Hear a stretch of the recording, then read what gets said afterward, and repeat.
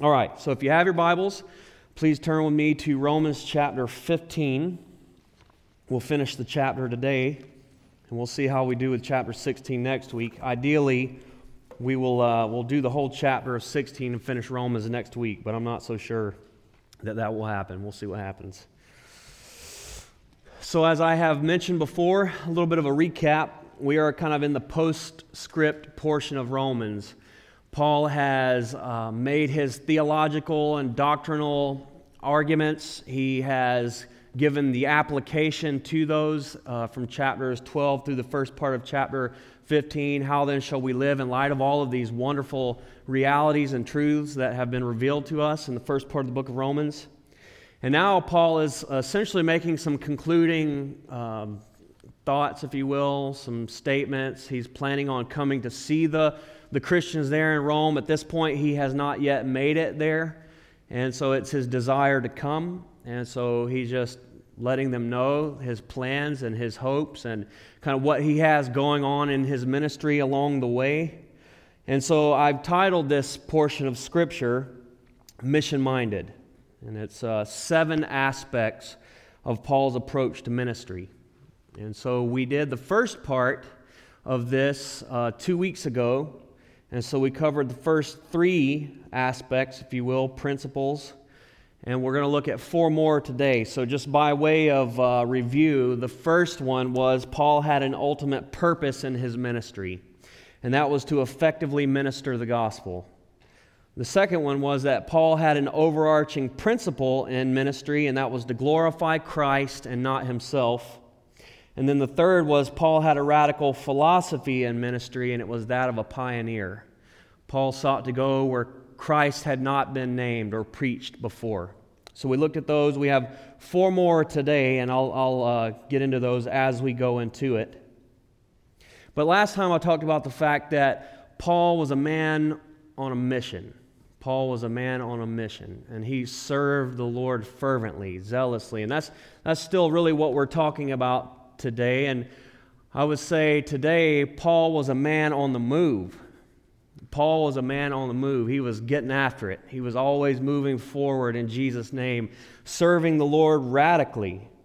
You know, Paul was an in-the-game kind of Christian. Have you ever heard the term sideline Christian or a couch potato Christian?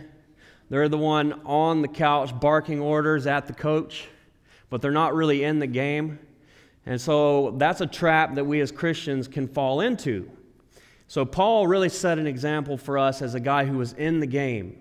He was an in-the-game kind of Christian serving the Lord. We would say he was a man of great zeal. He was a zealous man. Maybe that's a word that you have heard before. I think the modern vernacular would be on fire. To be on fire for Jesus, to be zealous, and that was a quality that was to be greatly admired by the culture of that day. To be said that you were a man or a woman of zeal, that really meant something. And so that's a biblical quality, to be sure, that Christ desires for his church, for his people, that we would be zealous. In Romans chapter 12, verse 11, Paul said, do not be slothful in zeal, but be fervent in spirit and serve the Lord. So don't be slothful when it comes to zeal, but instead be fervent, be on fire in the Spirit, serve the Lord. And we know in Revelation chapter 3, you remember the lukewarm church, Laodicea? Jesus said, you're neither hot nor cold. You're lukewarm, and I will spew you out of my mouth. And people think, what in the world does that mean? And I remember as an unbeliever, I was really troubled by that verse. It scared me a little bit. And I thought, what does that mean? Literally, like, am I going to somehow be like spewed out of Jesus' mouth or something? That used to really trip me out. But the idea, it's like, I don't know how many coffee drinkers we have in the room, but there's nothing better than a good hot cup of coffee, man, I tell you. And you pick up a cup of coffee that maybe has been there from the day before, and it's just been sitting there all night, and now it's just gross. And you go to take a sip, and then what's your response would be to want to spit it out. It's disgusting. It's tepid. And that's the idea. Jesus, man, he wants to see us be on fire. He wants to see us be excited about the things of God, the things of the faith, and to be serving Him like that. And so when Jesus addresses this church that had become lukewarm, He says, therefore, in Revelation 3:19, be zealous and repent. So you need to turn from your lukewarmness. Turn from that and be zealous for Jesus. Be on fire. And I just think that's what we see modeled in Paul's life. And that's what we see in this portion of Scripture. Regarding this idea of zeal, Christian zeal. J.C. Ryle said this: zeal in Christianity is a burning desire to please God, to do His will and to advance His glory in the world in every possible way. It is a desire which is not natural to men or women. It is a desire which the Spirit puts in the heart of every believer when they are converted to Christ. However, a desire which some believers feel so much more strongly than others that they alone deserve to be called zealous men and women. So this zeal is something that God gives us. It doesn't belong to those who are outside of Christ. And if we're honest with ourselves, even for us who have been walking with the Lord for any period of time, know that we ebb and flow in this. We're up and down. There are seasons where we're on fire for God when we're zealous, and then there are seasons where we are not. He goes on to say, this desire is so strong when it really reigns in a person that it impels them to make any sacrifice, to go through any trouble, to deny themselves anything, to suffer, to work, to labor, to toil, to spend themselves, and to be spent. And so that's Christian zeal. And that's what we see modeled in the life of Paul in his missionary endeavors as he served the Lord and faithfully served these churches. That was how Paul lived his life, and that was how Paul served the Lord. And so that brings us to our text today. That's why I've titled this Mission-Minded. Paul lived that way. He lived a life on mission. He was on mission for Jesus. He was on fire for the Lord. And what we have before us today are 4 aspects of his approach to missions, to ministry. Verse 22, this is Paul pressed forward in his mission endeavors. First point. Paul pressed forward in his mission endeavors. I was able to keep the P for all 7 of these, and so that to me I was impressed because that's a hard thing to do. All right, so Paul pressed forward in his mission endeavors. Verse 22. It says, for this reason I also have been much hindered from coming to you. So Paul had a desire to come to see the Christians in Rome, and we know that he would. He would eventually make it there. But Paul had been hindered from coming to Rome to this point for a number of reasons. We know one reason was that because he had that spirit of a pioneer that we were talking about, and he wanted to preach Christ where Christ had not been named, and so he was busy doing that. But we know that Paul oftentimes made attempts that didn't happen. Paul would press forward in ministry. He would make various attempts to go to different places, but the Spirit would deter him from doing so. We see this happen in Acts chapter 16, verse 7. It says, now when they had gone through Phrygia and the region of Galatia, they were forbidden by the Holy Spirit to preach the word in Asia. And after they had come to Mysia, they tried to go into Bithynia, but the Spirit did not permit them. So passing by Mysia, they came down to Troas. So Paul was a man that pressed forward in his ministry endeavors. Not every door that he knocked on was open to him. He would be hindered at times in ministry, but he would continue to press forward. He would continue to press forward. He didn't let that stop him. He didn't get discouraged or frustrated. He didn't say, this isn't going my way, or I tried this and tried that and it didn't work, so I'm just going to stop. I'm going to quit serving the Lord. He continued to press forward. And I appreciate this about Paul. This is what I would call a go-for-it style of ministry. Just going for it. Getting after it. He was willing to fail, but he would fail forward, but he would continue to move forward in Jesus. He was one who stepped out. I admire this. This is something I've always wanted to see in my own life. Someone who is moving forward in Jesus' name, someone who was taking risks, attempts in ministry and in life, even if I were to fail potentially, but just going for it. I think in some ways that described Peter. Peter was a guy who just went for it, right? We think about when he was in the boat with the disciples and Jesus came walking up on the water. What was Peter's attitude? What was it? He said, I want to go out on the water, Jesus. If that's you, would you call me out onto the water? He went for it. He stepped out of the boat. Peter went for it. That to me is impressive, Some people would say, man, it sure was a lot safer in that boat. A lot safer in that boat. But he was willing to forego safety just to be where Jesus was at. And that's the way that I desire to live my life. And I think that's how Jesus would have us live our lives in zeal for Him. That we are moving forward, that we are stepping out, that we are taking risk, as it were.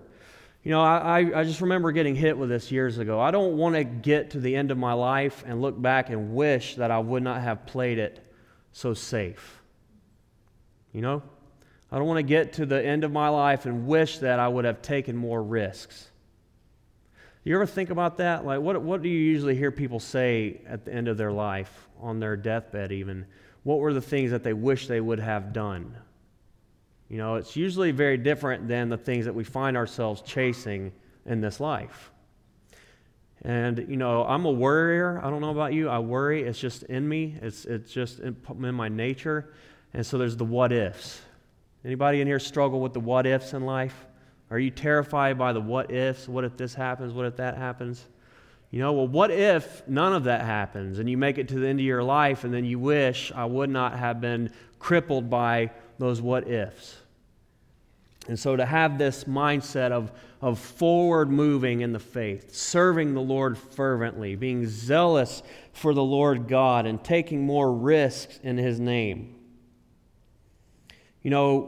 We should be very mindful of God's will for our lives. We should be very prayerful for God's will in our lives. But I think for many of us, we need to just get moving.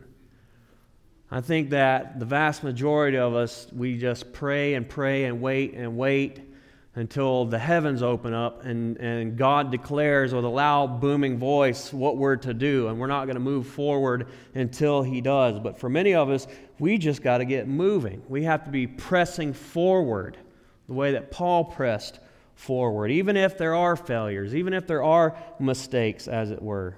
I'm sure you've heard the old adage, you can't steer a car that's not moving, a parked car. As simple as that is, that's very profound. We've got to be moving if we want to be directed. If we want God to steer our lives, as it were, we have to be moving forward. And you just never know what the Lord wants to do.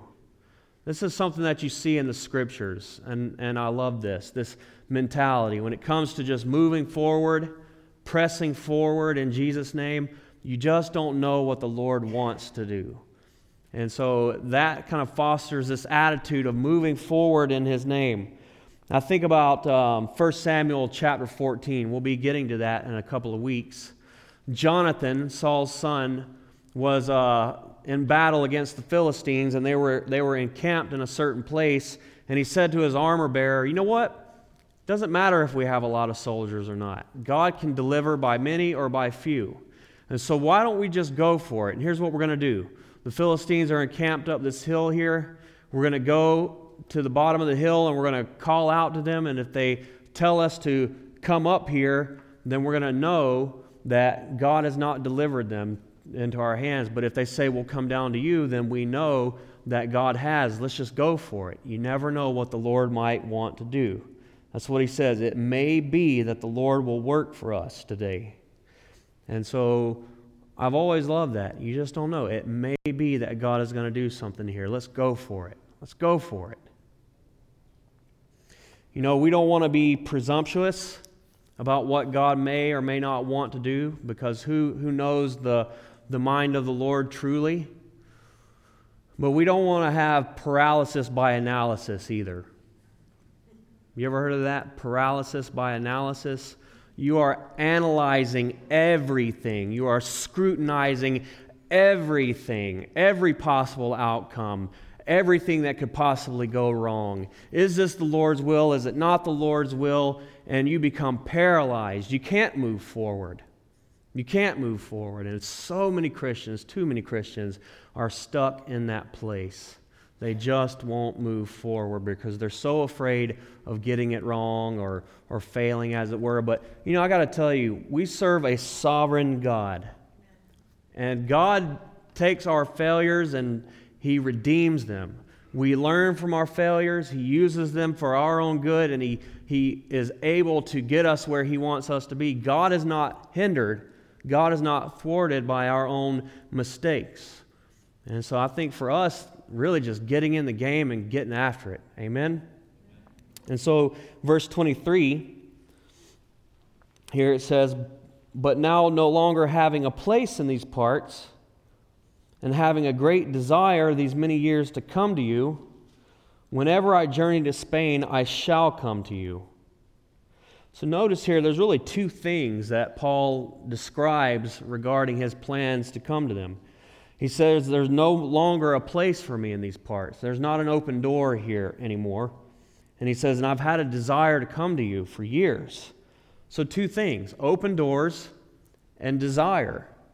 Paul said, there is no open door for me here, and I desire to be there, and so I'm going to come to you. I'm planning on coming. If you have an open door and a desire, what's stopping you? What's stopping you?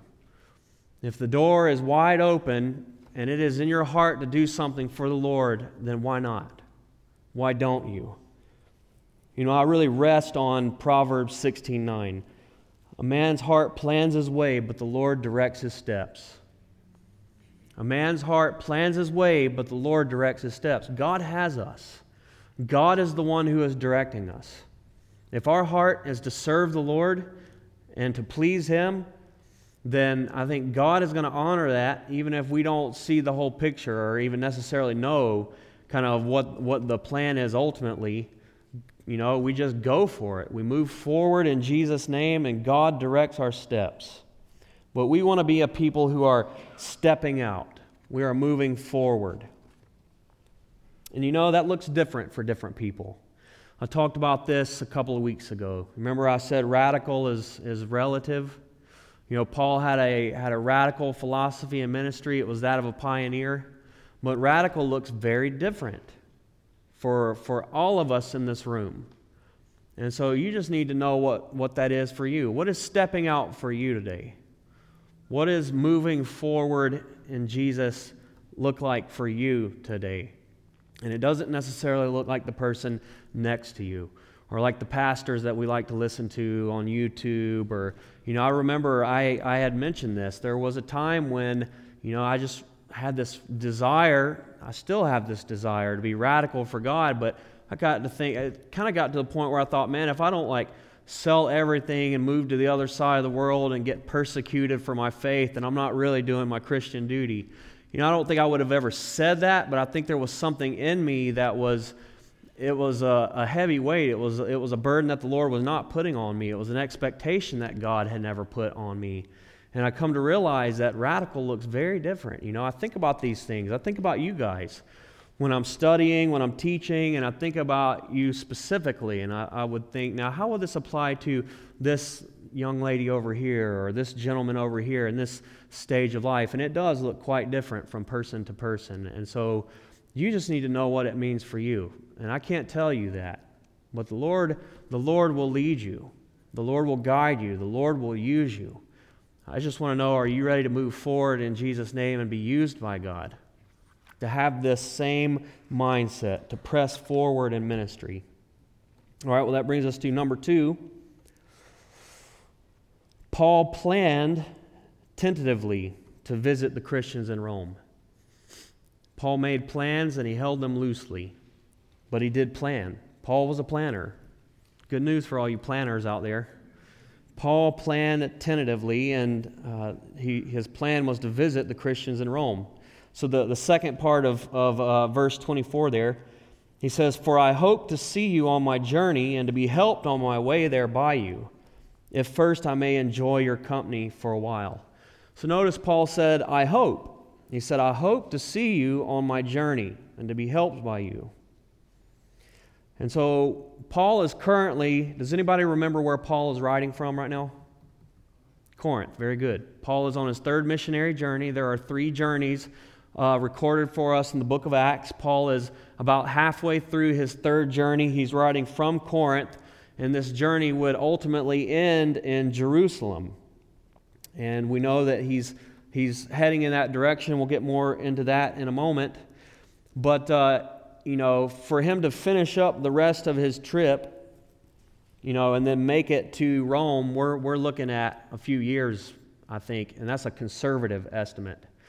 And so Paul says, look, when I finish this, I'm going to come to you, and you would think that he's talking like in a month or two, but we're talking a few years. And again, that's a conservative view. But things didn't go as Paul had hoped. When Paul makes it to Jerusalem, he's going to be arrested, and then he's going to be incarcerated in Caesarea for a couple of years. And he would end up making it to Rome, but he would come as a prisoner, and he would be there on house arrest for a few years.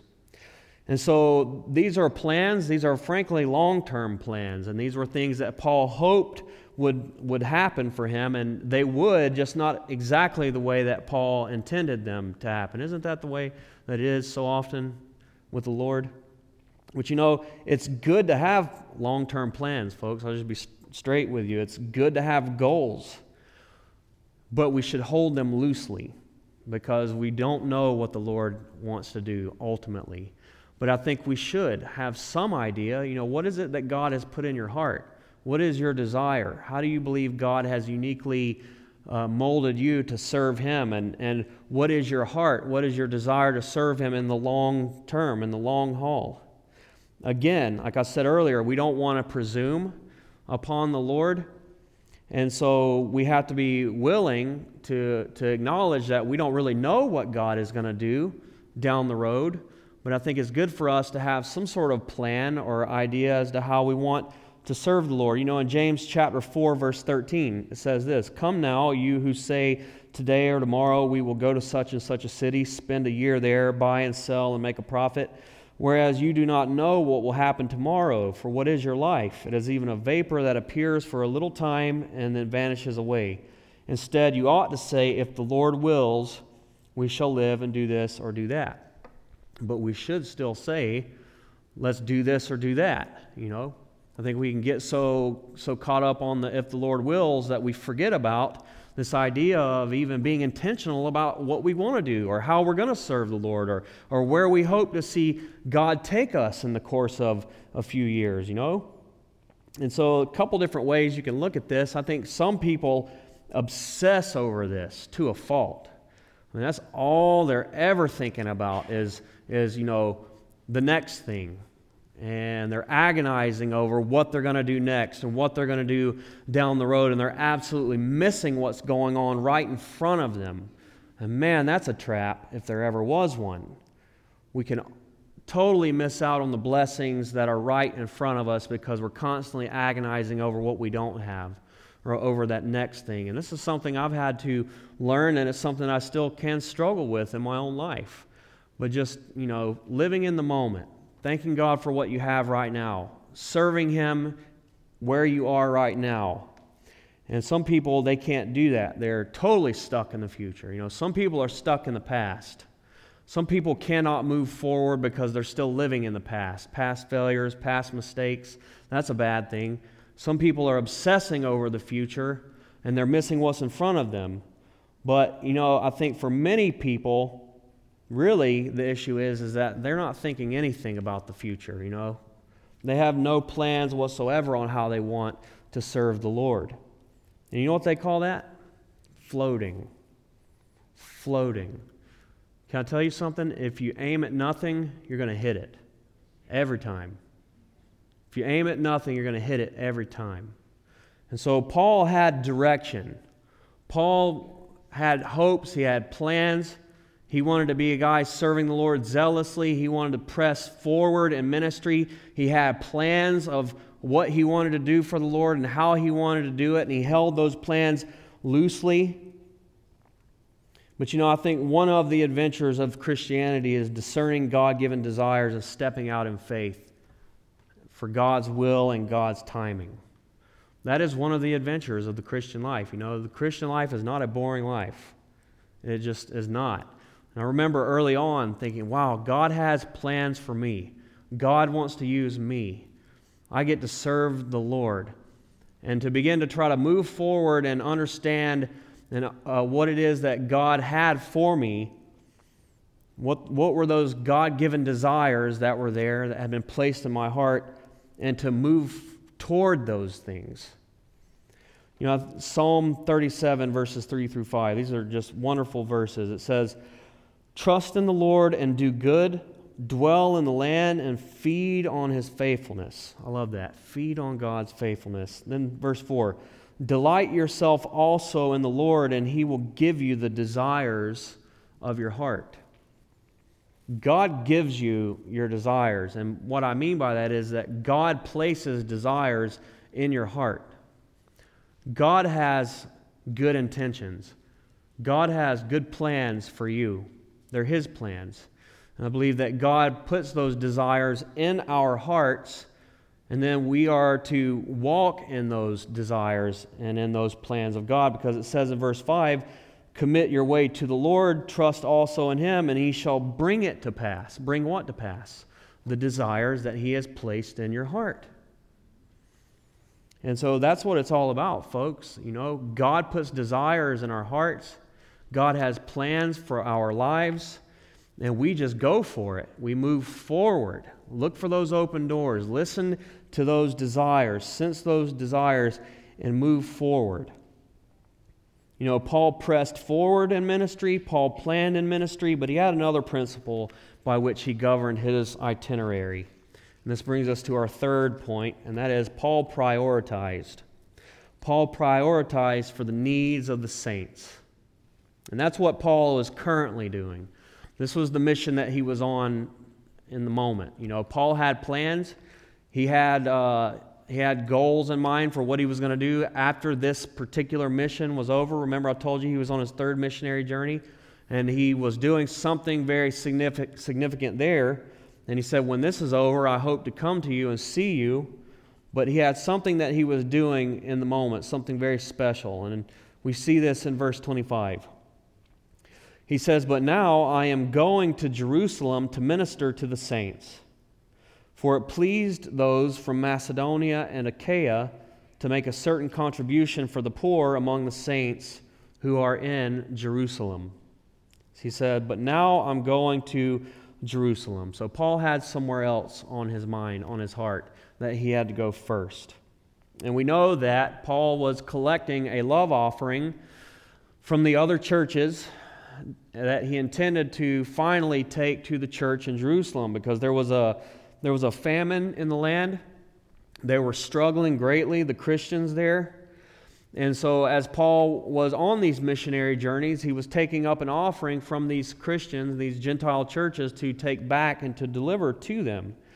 And we're told that he received offerings from Macedonia and Achaia. Can anybody tell me what would be some significant churches in Macedonia? Say how well you know your Bible maps. What churches were in Macedonia? Philippi, very good. What else? Huh? Thessalonica, very good. That was my wife. She probably learned that from me. I'm just teasing. All right, what about Achaia? I'm thinking about one church in particular in Achaia. What church is in Achaia? Corinth, the church of Corinth. And so these were churches that were partnering to help support the churches in Jerusalem. So Paul, as he traveled through Philippi, Thessalonica, Berea, Corinth, so on and so forth, he was collecting money to finally distribute to the churches there in Jerusalem. And he says this in verse 27, "It pleased them indeed, and they are their debtors. For if the Gentiles have been partakers of their spiritual things, their duty is also to minister to them in material things." So it was seen as a joy and an obligation for these other churches to support Jerusalem. It was a duty on one hand, and it was something that they delighted in. It was a pleasure for them. The Gentile Christians enjoyed much fruit because of what God had done in Jerusalem through the Jews, through the gospel explosion that happened there in Jerusalem, and then how it fanned out through the Jewish evangelist. And the apostles went out and planted churches, and these churches spread all around. And so they saw it as a real debt that they owed to the Jewish Christians. They had benefited so greatly from these other folks that they saw it as their duty to serve them and to bless them back. They sought to return the favor in a very practical way. And I love this, just the practicality of this. They had received spiritual blessings, to be sure. But they recognized that the people in Jerusalem had a very different need. They had physical needs. So how did they return? How did they repay the spiritual blessings? They did it in a very practical and a very tangible and a very real way. They gave financially.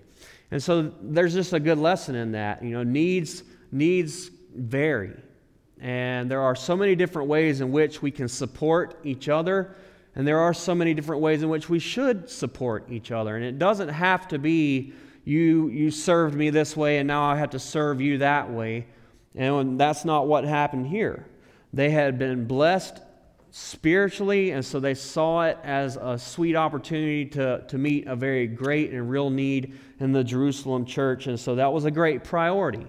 That was a great priority for the churches around the known world there, and it was a great priority for the Apostle Paul to meet a very real and physical need in the lives of the Christians there. And that's exactly what Paul was doing. And so verse 28, he says, "Therefore, when I have performed this and have sealed to them this fruit, I shall go by way of you to Spain, but I know that when I come to you, I shall come in the fullness of the blessing of the gospel of Christ." So Paul said that after he completed this very important task, he would be on his way. He would be on his way. And Paul said that he would come in Christ's good timing and not a moment sooner. And once his immediate task was complete, then he would be able to come in the fullness of Christ's blessing. I love this. So Paul was on God's timetable. Paul's priority was God's priority for him and his service. And there was a very real, practical need there in the Jerusalem church. And Paul said, I've got to tend to this. I got to see to this, that this is taken care of. And when it is, then I will come to you with the full blessing of Christ. I don't know, have you ever had a moment in your life where you just knew you were where you were supposed to be? Where you knew that everything that had happened up to that point brought you to that point?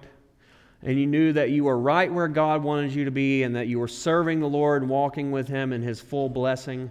Man, it's just a great place to be, right smack in the middle of God's will and God's timing. And that's how it is when you have God's priorities. And so understanding what that is in your life. What is God's priority for you? What does that look like? You know, we can go generic with this to be sure, and I think it's important. By generic, I don't mean that it's not important, but in a very general sense, we know that God's priority for all of us is that we would believe on Jesus Christ and be saved. Because it's God's desire, God wills that all would come to the knowledge of His Son, that all would turn from their sin and call upon the name of Jesus and be saved. Amen? I mean, that is a glorious truth and reality. That is the gospel. That's God's priority. That's what the Bible is all about from cover to cover. Things went really bad there in the very beginning in Genesis chapter 3, and the rest of the Bible is about how God is making all things new, making things right again.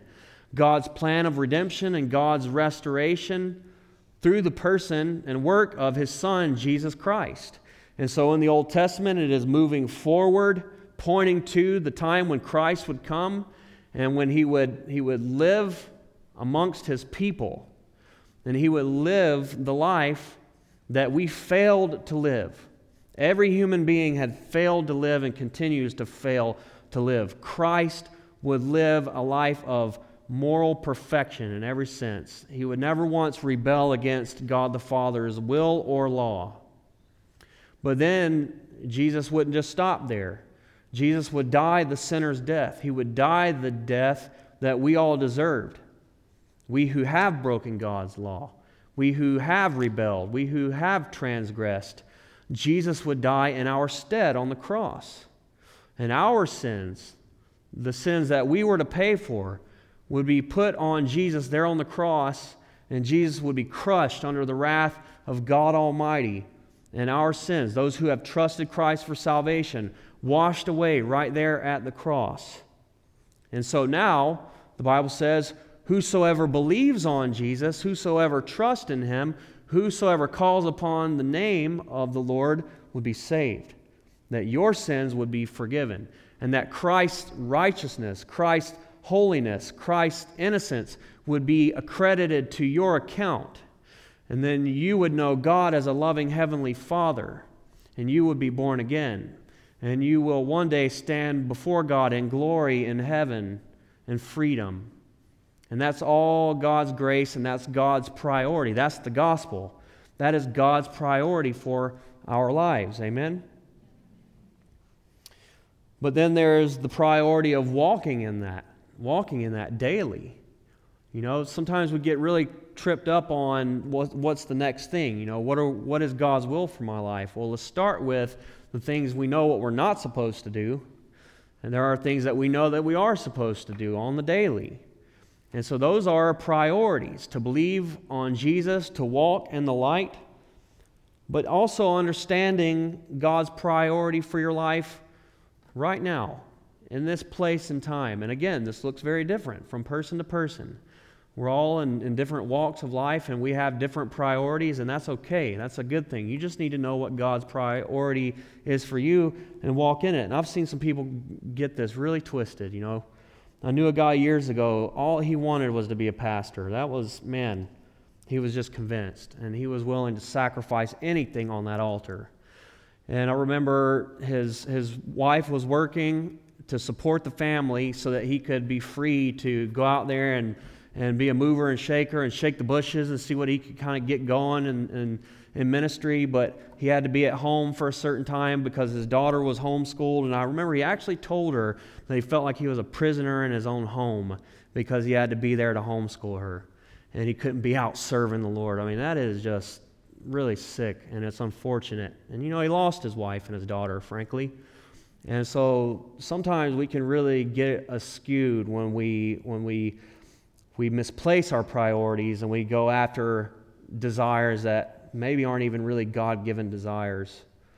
And so we have to be careful. We have to know, what is it that God has for us? What is the priority in your life? The God-given priority in your life, and go for it.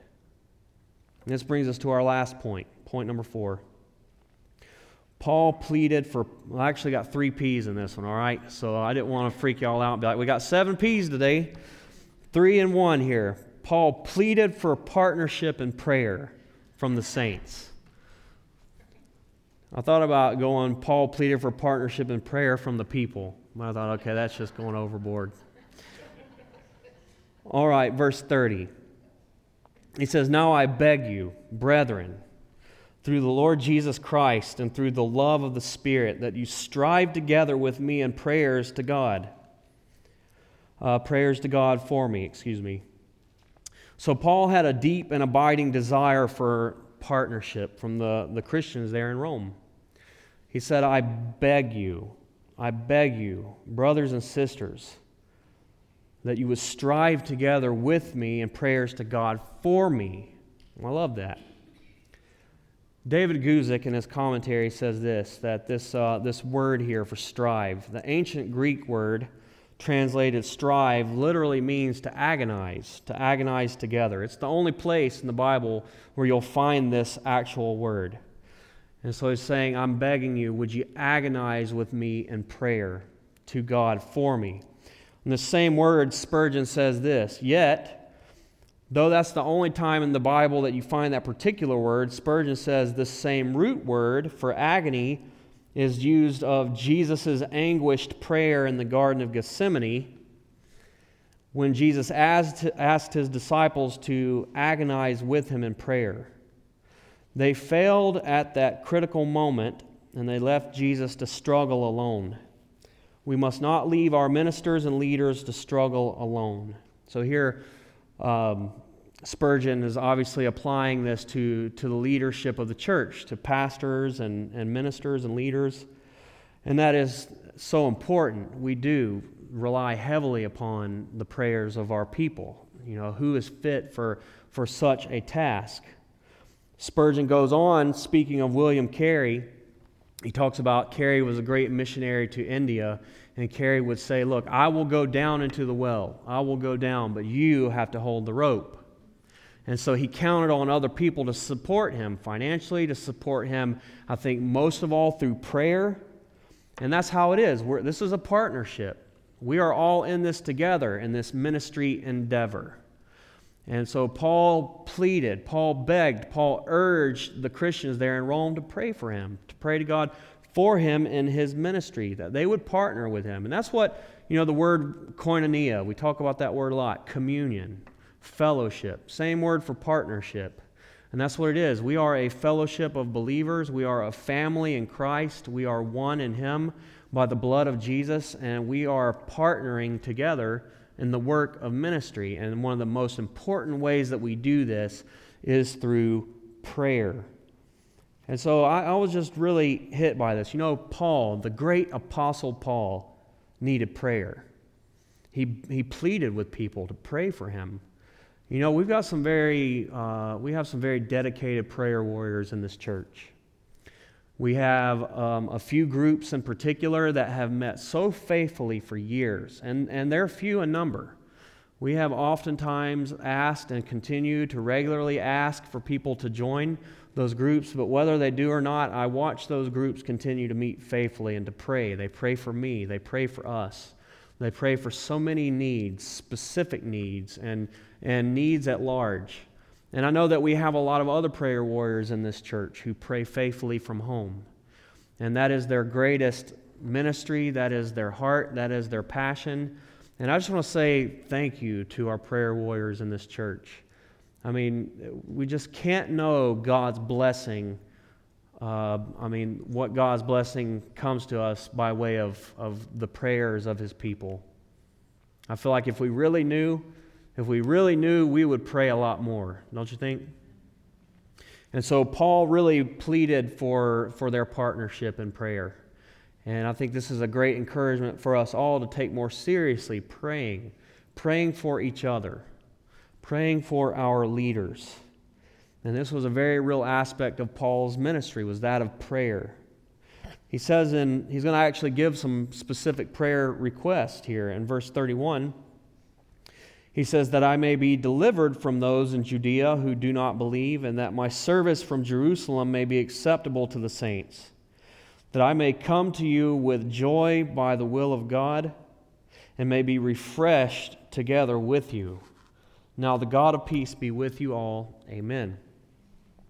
So there's a number of things that Paul asked for here. He prayed, and so this to me is really cool. We get an insight here into, this Scripture. The thing about Scripture, prayer and Scripture, is that we believe the Scriptures are inspired by God. God breathed. And so when we see prayer requests, when we see prayers, these are Holy Spirit inspired prayers and prayer requests. That's pretty cool. And I think that informs us a little bit on the kinds of things that we should be praying and asking for prayer in. And so some very practical things here. Paul asked that his mission would not be in vain, that when he got there and came with the gift to the Jews, that they would receive this gift in goodwill, that he would go the distance on his mission, that he would finally come in God's blessing, and that they would receive the gift and receive it joyfully. He prayed that. He asked that they would pray for him on that.